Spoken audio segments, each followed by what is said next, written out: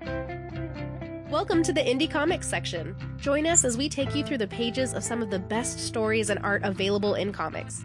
We'll talk to creators, hear about their inspiration and creative process, and then we'll read their comic and discuss it together. We hope you'll join us on this journey into some incredible comics and find some new favorites along the way.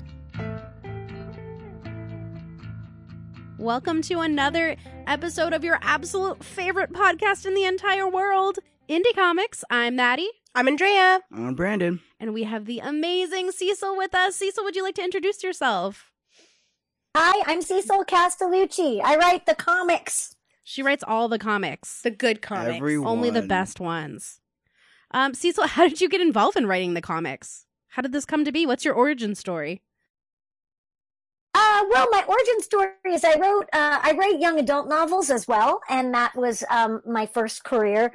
And I wrote a book called Boy Proof that was about a girl who's obsessed with post-apocalyptic science fiction films and cosplays as her favorite character and goes to school every day. And she reads Vertigo comics. And I've been trying to figure out how to break into comics because I thought it was something that I would like to do. And this was, in 2000. And, The millennium. And, the millennium. And I wrote this book, and I couldn't figure out how to break into comics. It seemed very complicated, and I didn't know anybody who was doing it. And I got contacted by Shelley Bond, who was at Vertigo, and she was launching a line for girls, and she had read my novel. And I don't have a very my prose style is very lean and mean. I'm not very good at descriptions. I don't like a lot of flowery descriptions. It's just like action and dialogue. And so, Perfect for comics. So yeah, so she was like, I think you might be good at writing comics. And I was like, I've been waiting. So, you manifested it. So it was perfect. Yeah. And, so that was the Plain Janes. That was the first one that I did with Jim Rugg. And we just re-released that with a new third book like a month ago. Yay. That's awesome. What's your journey been like since then? Well, I mean, I continued to write novels and then, did a bunch of graphic novels. And I've worked with some great people, Nate Powell, Sarah Varon. And then I was really lucky. Shelley again was starting a new line that Gerard Way was curating called Young Animal. And she was like, there's a character named Shade. We want to redo it as a teenager.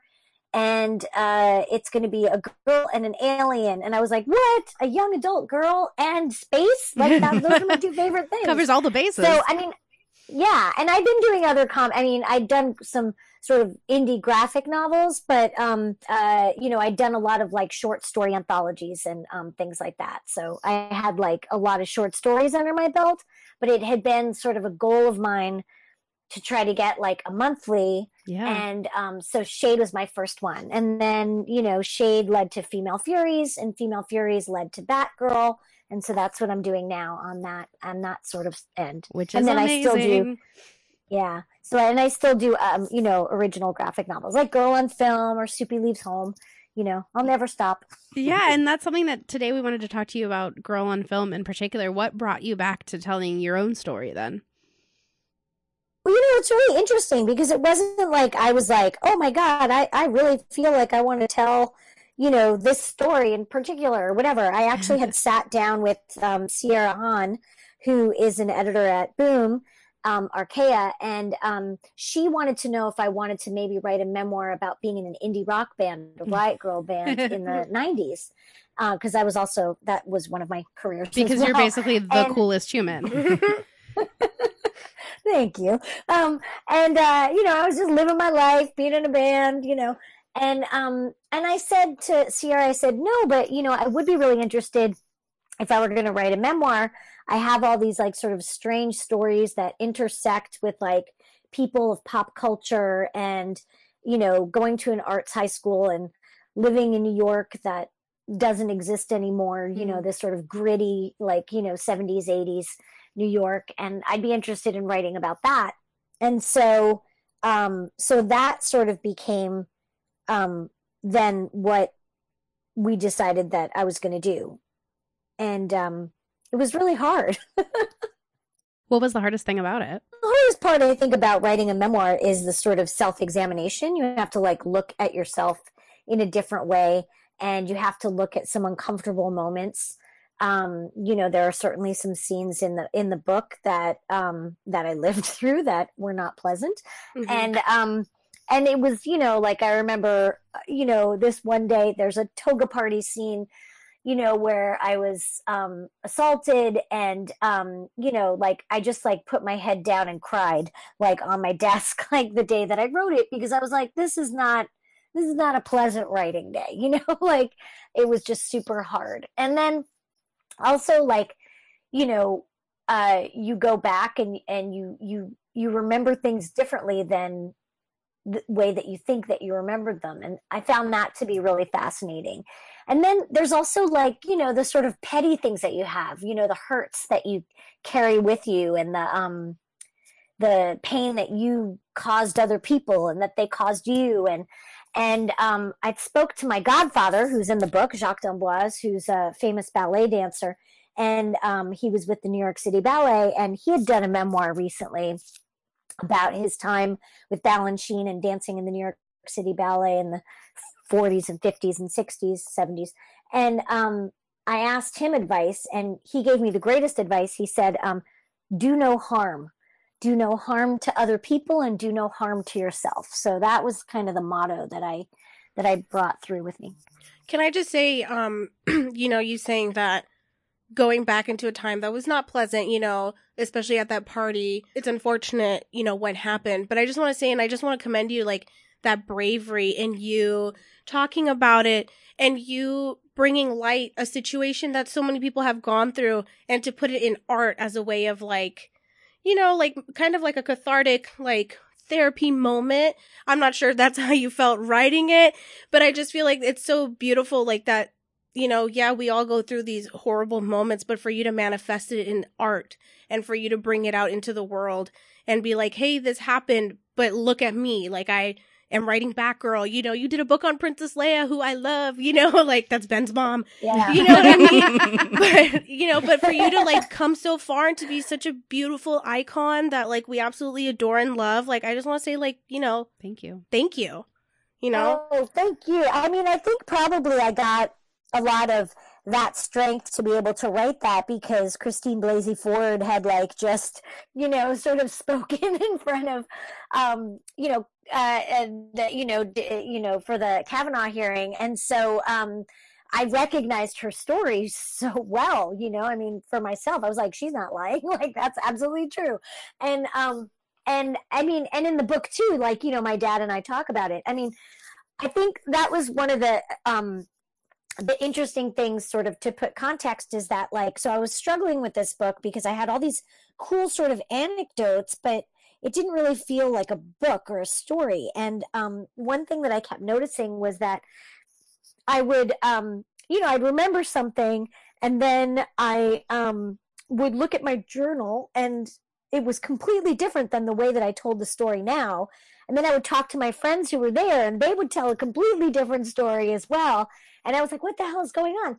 And luckily for me, my father is a world-renowned neurobiologist, and his specialty was the mechanics of memory, how we store long and short-term memory. So I called him up and was, like, asking him questions, and I eventually just started recording the conversations.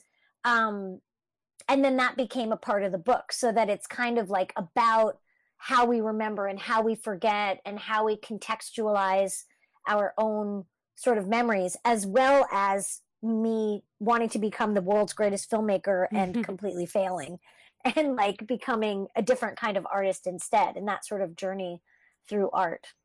What do you feel like you learned about memory from that? Because I feel like that's something too, that whether people can relate directly to your memories and to the exact plot or experiences of this comic, everyone can relate to that feeling of, like, remembering something or misremembering something, or like for me personally, I don't remember a lot. ever. Like, I have a really bad memory, but then someone will say something about, oh, remember the time we went and did this? And once they talk about it, it all comes flooding back to me. And so memory is such a funny thing. And like, what do you feel like you drew out of this process and from talking to your dad and from writing this? Yeah. Well, I feel like I know a lot about memory now. Like that would be the retrieval problem that my dad talks about, where it's like the memory is stored, but like how do you retrieve it? And you need a connection to kind of make that. And what I really loved that I sort of felt was beautiful was that it's like we're other people's memory keepers as well. We don't just have our own brain and our own memories, but we hold other people's memories for them. Yeah. And they hold our memories for us. And I thought that was just really sort of beautiful and community oriented and sort of like, very human, and beautiful. And I think the thing that was really interesting was how beautiful it is that memories, the context of things change as you age and you get experience with different things. So something that, I might have looked at first at my journal and been like, how come I'm remembering that wrong? But it's not that I was remembering it wrong. It's that I didn't have the wisdom or experience to understand that my friend was probably bipolar, or that my teacher was suffering in some way that I, like one of my teachers who had, who died of AIDS, like was suffering in some way, or, all these things. But now through age, through experience, through things that I've gone through, I have the context and I have the ability to sort of go back, revisit these memories and be like, oh, now I get what was happening, and like, I think that was the biggest thing that I learned about memory was that it's normal and beautiful that they change and they grow, and that and how lucky we are that experience helps us to, give better context to them. Yeah, and like with those memories, like those, that's your life, your experience, and what you've gone through, and like you get to put yourself into the book with that. Is there anything like with that? Like, since it is your journey, that you love most about it, or is it just everything coming together that really just makes it for you? Wait, what do you mean? Like, do I love my life? Yes. I mean, we love your life, so how could you not love your life? But is there anything in the book particularly that you put in there that really you wanted people to get, that you just love the most, that you want them to experience that with you? I think it was just the joy of getting to make art and wanting to make art, that sort of desire to just be an artist at no matter what, that like, I really do feel like I say in the book that it's a calling, like a lot of times I do school visits, with kids, because I, write young adult books. So I do a lot of school visits and a lot of, kids who want to be artists, writers, whatever. I don't distinguish between arts, it's artists, is all kinds of arts. And they say, well, how do you know? How do you know if you're really an artist? How do you know? And I'm like, try quitting, because I quit every day. Every day I'm like, I can't do it. I'm done. And then like the next day, I'm like right back in there. One time I woke up, quit being a writer, got on the train, went to Disneyland. Oh my gosh. Went down to Anaheim, went to Disneyland, was like riding the rides. I was like, see, this is my life now. I don't have to write anymore. I can just come to Disneyland. Everything is great. And my agent called me and was like, what are you up to? I was like, I'm at Disneyland. I've quit being a writer. I can't write my book. We're going to give the money back. It's all done. And he started laughing and he was like, all right, call me tomorrow when you're a writer again. Because he knew that like, that's part of the process. You try to quit and you can't. It just sucks you right back in. You can't get away from it. Yep. What has that experience of being an artist, and in so many ways too, with your novels, with now graphic novels and comics, which are a totally different kind of medium in so many ways. How does it feel to identify yourself as an artist, and kind of how do you think other people can fit into that? Well, I think it's great. I mean, one thing is I think that like my, 8-year-old, 9-year-old self would be not too pissed off at me for being, you know, I think she'd be like, wait, where are your Academy Awards? I don't get that. They're like, on they the should way. be on your shelf, you know. But yes, they're on the way. The Eisner. Never fear. Yeah. So that I feel pretty good about. Wait, what was the second part of your question? I think just that identity as an artist. I mean, it's such a big part of this graphic novel, and I love this idea of everybody can be an artist if you're creating whatever it is that you're creating. You know, how do you self-identify as that, and how does it make you who you are? Oh yeah, I mean, I hope that comes across, that it's like, I mean, I've always felt about art that, like, you know, you do it with sock puppets, or you do it with, you know, you do it, you know, to your cat, or, you know, you do it to, like, you know, the Hollywood Bowl, or, you know, like big or small, like it doesn't matter. That's not the thing. Just as long as you do something, you create something, then you are an artist. And that's something that so often we hear, because we try to get advice too for people that are just starting out on trying to create comics, or be, you know, I don't know how to say artist, and a painter or drawing artist, a sketch artist, animator, whatever, like a physical artist, or, you know, a writer, or an inker, you know, whatever it is. How do you break into that? And I think so many people always say, just create, go and make something. And I think that rings so true in your storytelling. Yeah, I mean, I think it's like work begets work, right? You got to put it out. I mean, the only reason why I got to even write comics was because I'd written a novel, you know? Like, I'd done some work and somebody saw it and thought, you know, maybe she could do this other thing too, you know? I mean, it's the same thing.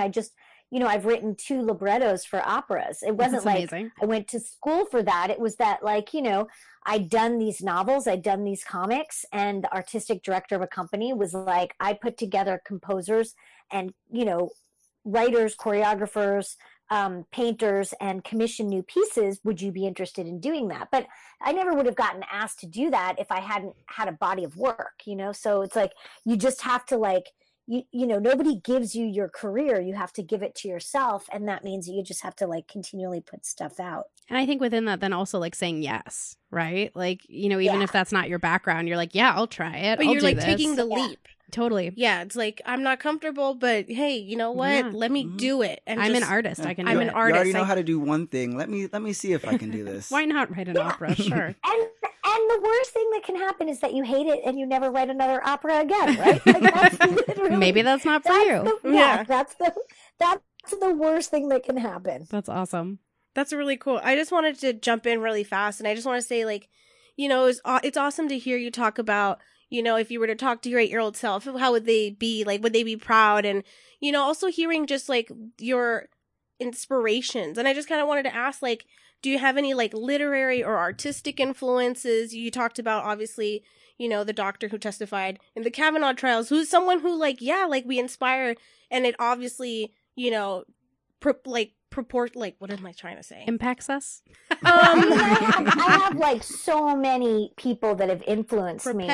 Propelled you. Yeah. Propelled you. That's what I meant to say.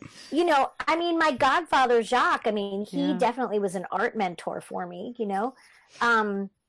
You know, Miss K, who's in the book, who, you know, let me do a performance art piece instead of handing in an essay. You know, I mean, that was really important to me. I hated her a lot because she had this special creative writing class, right? You had to, like, you know, submit a short story, and then you could get accepted to her special creative writing class, and you know, whatever. And I got rejected. I was not in that class, and it really made me mad, and I was very mean to her. And so when she said, you know, okay, you can do a performance art piece instead of writing an essay, and I got an A on that.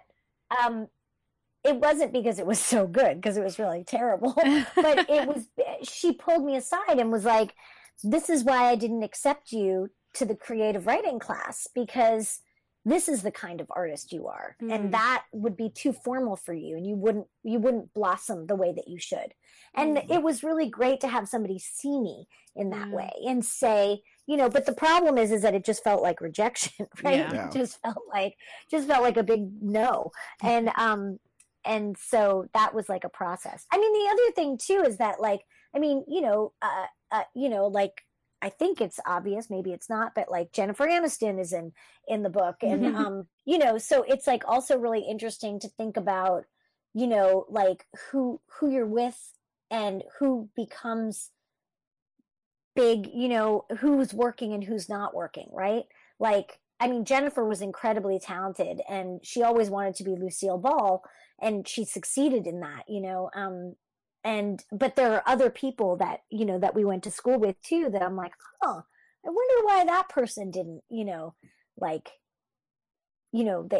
why they didn't flourish. Yeah. continue, yeah, whatever. And it's like luck and timing and whatever. I mean, I like, and they're probably doing something else that's fantastic.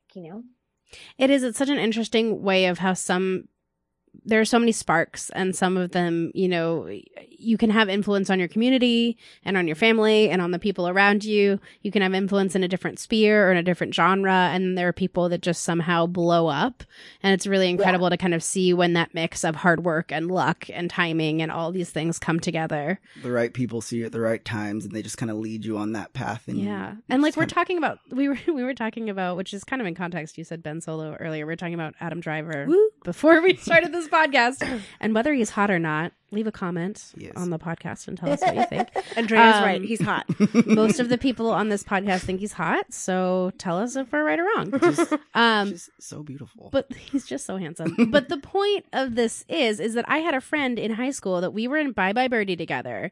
She had, I think, a named part, and I was like a full-on ensemble person, like lucky to get in that because I don't sing super well. They needed bodies, I think.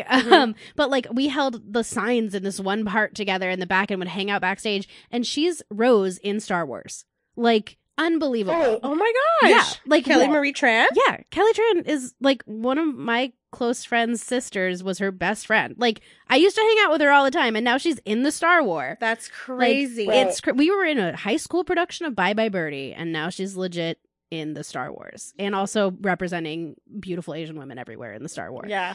So like it's just crazy to see that, exactly, of like how people can, go from a little high school in San Diego to crazy stardom, but also doesn't mean any less that like I'm doing what I'm doing, or I'm on this rad podcast. No, and I mean, like, I think the thing is that it's like, everybody that I went to high school with, I mean, we were all training, Yeah. And plenty of people that I went to high school with, they're working actors. You'll see them on, on television. Like my friend Reno Wilson, who's on Good Girls, and so, or Lenny Venito, who's, who I just saw on Marvelous Miss Maisel, like they're working actors. It's just like Jennifer just became the biggest one, Did it feel like a lot of but we pressure were very growing up good- in that environment where all of you kind of were budding stars in your own ways and trying to figure out how to make your own space as an artist? I mean, I think we were just all very serious about what we were doing. I mean, I think the school is different now. I think now they allow the high school kids to audition, for films and stuff like that. I mean, I think like one of a recent graduate who's now famous is Timothy Chalamet, or whatever, however you say his name. But at the time when we were in high school, there was that rivalry with professional children's school, which you see in this cafe scene, where they were all working actors and we were all training actors, we were not allowed to audition for things. We had to, just sort of commit to our craft. And so there was this sort of like weird unspoken rivalry at the coffee shop between, my little, group of gals and gentlemen, Chaz Bono, a boy, and, who were, working on our craft and whatever. And we sort of felt superior to the people at the opposite table, which was like Christian Slater and like Mark wow. Clifton, and like, they felt superior probably because they were working. They were getting on the job training, and stuff. And it was just like this weird, this sort of like weird, different sort of schools of thought of how you become an artist, and both are valid. I mean, we're all like 15, 16, so it's like our superiority was like, we're training, we're actors, we're training. And I'm sure they were like, we're working, we're sweating, we're training, but it was, it was great. But we were all very serious about making art. But I just went there because I thought it was good to learn how to direct actors. But it goes to show you that like work is work, but if you put in the work either way, you're gonna succeed and you're gonna achieve your goals. Just some people's path may be shorter than others, and some people's path may take a little bit longer, but as long as you're putting in that work, you can keep going. And it's a good message to push, like not push, but like tell to push them out of the nest, get out of here, to portray onto that younger audience, like of teenagers and everyone going through school and everything right now. And I know you said you wrote young adult novels. Is that who your comics are leaning towards, or is there a specific audience other than that you're trying to really portray a message to? Yeah, I mean, I think I write for everybody. I mean, Shade was a mature reader, but I mean, I still think it's like cool for teenagers. Mm-hmm.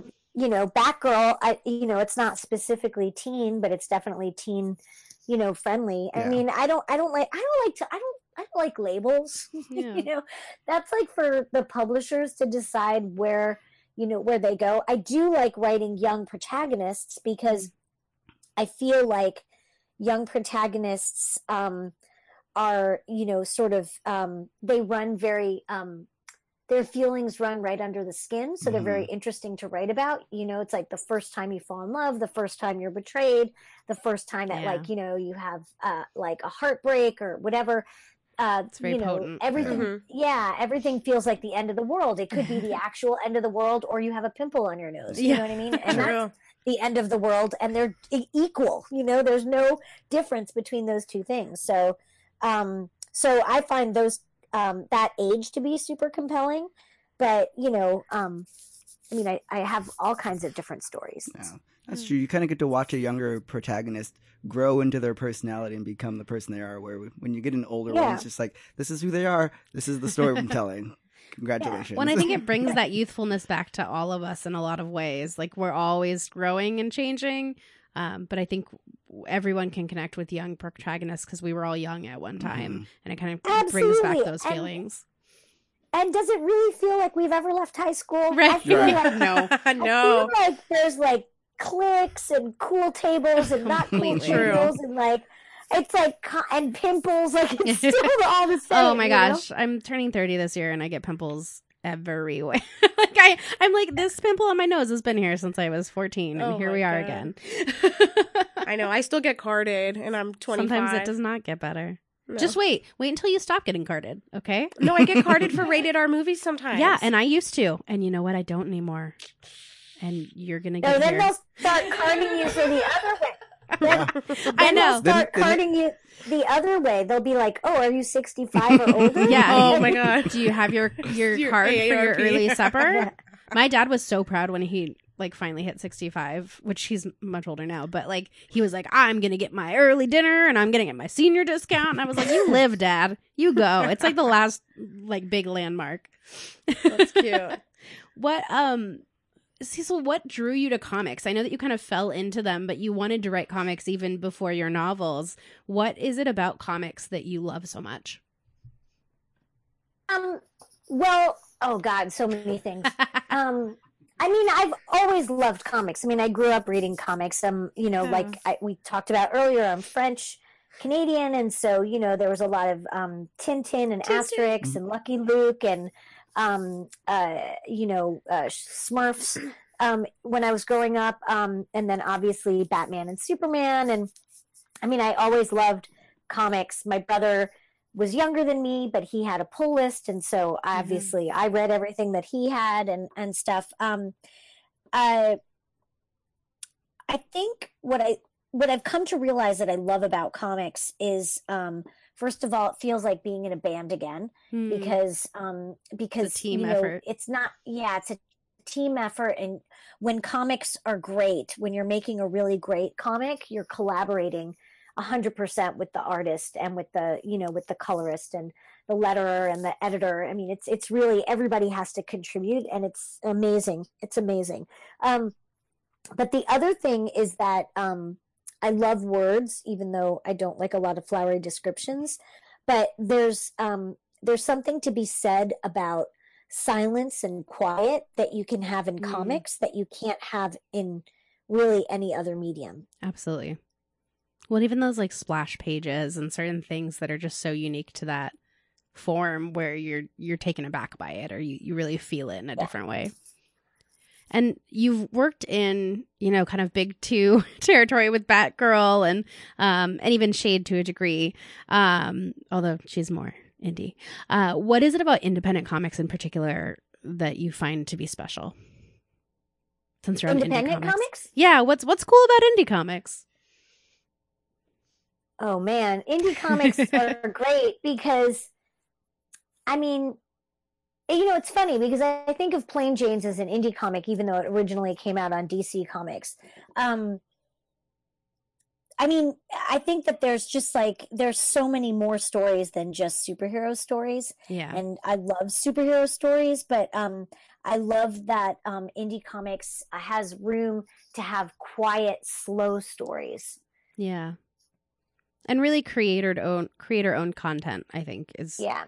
You can tell some really unique things. Although, you kind of tell independent style stories within DC, which is really cool. And I mean, also, it's like, I think you can also tell, I think that there are plenty of smaller indie publishers now that have, IPs that they're doing sort of like indie, comics style with too. I think that, like, especially with Raina Telgemeier, sort of changing the landscape of kids comics, which is, an area that I've been in for 13 years.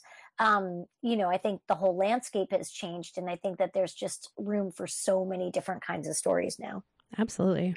That's cool. I was looking at a lot of your stuff, like, before, we came on here, and I was, like, looking at your Princess Leia stuff, and I was looking at, Plain Janes, like, those, like, all of it. And I was just wondering, like, what do you do, like, for your writer's block? I feel like you have such a flow of creativity, and you have, such a great, like, communication. But, like, what do you do when you have those moments when you're like, I'm at a standstill? Make us believe you're human. Oh, you mean like today? Like that time you went to Disneyland? Yeah, exactly. I mean, I don't think that there's such a thing as writer's block. I think that it's just like, I think stories are like a fine wine. They have to be aged, and they have to mull about for a bit. And sometimes, you can't decant it early. You gotta let it stew and let it, sort of go through its sort of process. I think the other thing is that a lot of times when you have writer's block, it just means that you took a wrong turn in the story, and you need to, like, take a couple of steps back, or like unstitch that stitch and restitch it. Oh, I love that metaphor. And then I think, my strategy is, either take a walk. That's what I did. I went and took a walk to the grocery store and bought some milk. And even though I'd already sent in my Batgirl script, on the way home, I was like, God damn it, I should have ended it like this. So now I'm going to have to change it. But that's good. That's good. That, like, because it's like the thing about writing is that even when you're not writing, you're still writing. Yeah. And then my other strategy is doing the dishes and taking showers, washing my hair. For some reason, I think there's like the repetitive movement of washing your hair, doing the dishes kind of allows you to get to that dreamy space that you need for writing. Like rain sounds when you sleep, or like you're writing, and just that. Yeah. You're like, Yeah. That's I mean, awesome. you've been doing it for so long. I feel like you've really mastered like your ability to just kind of overcome those humps and everything. What advice would you give for anyone new who's trying to start out and really break into it and find their rhythm in creating or writing, whatever it would be? Well, I mean, I think like a couple of things, right? Like I said, sometimes not writing is writing. You know, that you have to like give that time to let your brain sort of do its magic and sort of weave the tapestry. You got to go see things to write about things, so you can't just, you know, and you got to see things that are not necessarily just the things that you always see. So, you know, you should like, if you don't really like going to like natural history museums, you should go to a natural history museum and look at some bones or, you know, whatever, or, you know, I mean, you should see, you know, if you don't like Western art and you only like Eastern art, you should go look at some Western art, or vice versa. You know, like you should like shake things up in what you put in front of your eyeballs. And I think that's really important for writing. And you should be kind to yourself. Writing is hard. It's not easy. And you know, you need to like not yell at yourself if you know, didn't make like your page count or your word count or whatever. Just, you know, just fucking sorry. just go like step by step, you know, like it's just so hard, you know, just be nice to yourself. And I think that's like, I love that you're saying that, because I don't know, Brandon and Maddie, you can, you know, argue with me on this. I feel like nowadays, like we have a lot of people who do, you know, art on Instagram, art online. And I feel like one of the themes that I always see is this idea of like not being good enough. And I feel like a lot of the times these artists open up and they're like, I feel terrible and I'm so sorry. And they feel this like need to apologize for them not being able to create content, you know, but like hearing you and just being like, hey, like don't give up. Like sometimes your story just needs to brew a little longer. It's hard now because it's so easy to get your stuff out there that everyone's criticizing you, and you feel like your process isn't a good enough process. And I think that's what it comes down to, like, because everyone's process is different. Too is that, and the other thing too is that it's like, I mean, it's not like I look at my first novel, Boyproof, and I'm like, my God, I'm a genius. You know, I look at it now and I'm like, I never would write the book that way now. I mean, it's like, it's not terrible, but it's like, it's just a document of where I was at that time. Yeah.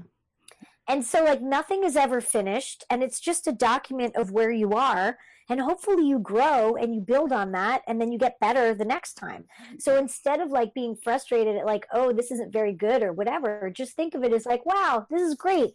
I did it, and I'm going to get better the next time I do it. Yeah. And like when I look back at this, like 10 years from now, I'm going to be like, oh, I see what I did there. Because I mean, I can read Boyproof and I'm like, oh, I see what I did. And I see how that is interesting or what I was going for. But now I just know so much more. I mean, it was interesting. Jim Rugg and I, you know, we did Plain Jane's 1 and 2 in 2000. We wrote and drew it in 2006, 2007. They came out in 2007, 2008. And we just came out with, you know, an omnibus that has book 1, book 2, and a new book 3. And so 13 years later, or whatever it was, 12 years later, me and Jim, you know, were like, okay, we finally did it. We're going to finally tell our third story. And all of a sudden we were like, wait a minute, I don't write comics like that anymore. And he doesn't draw comics like that anymore, because we've grown and we've gotten better at what we do.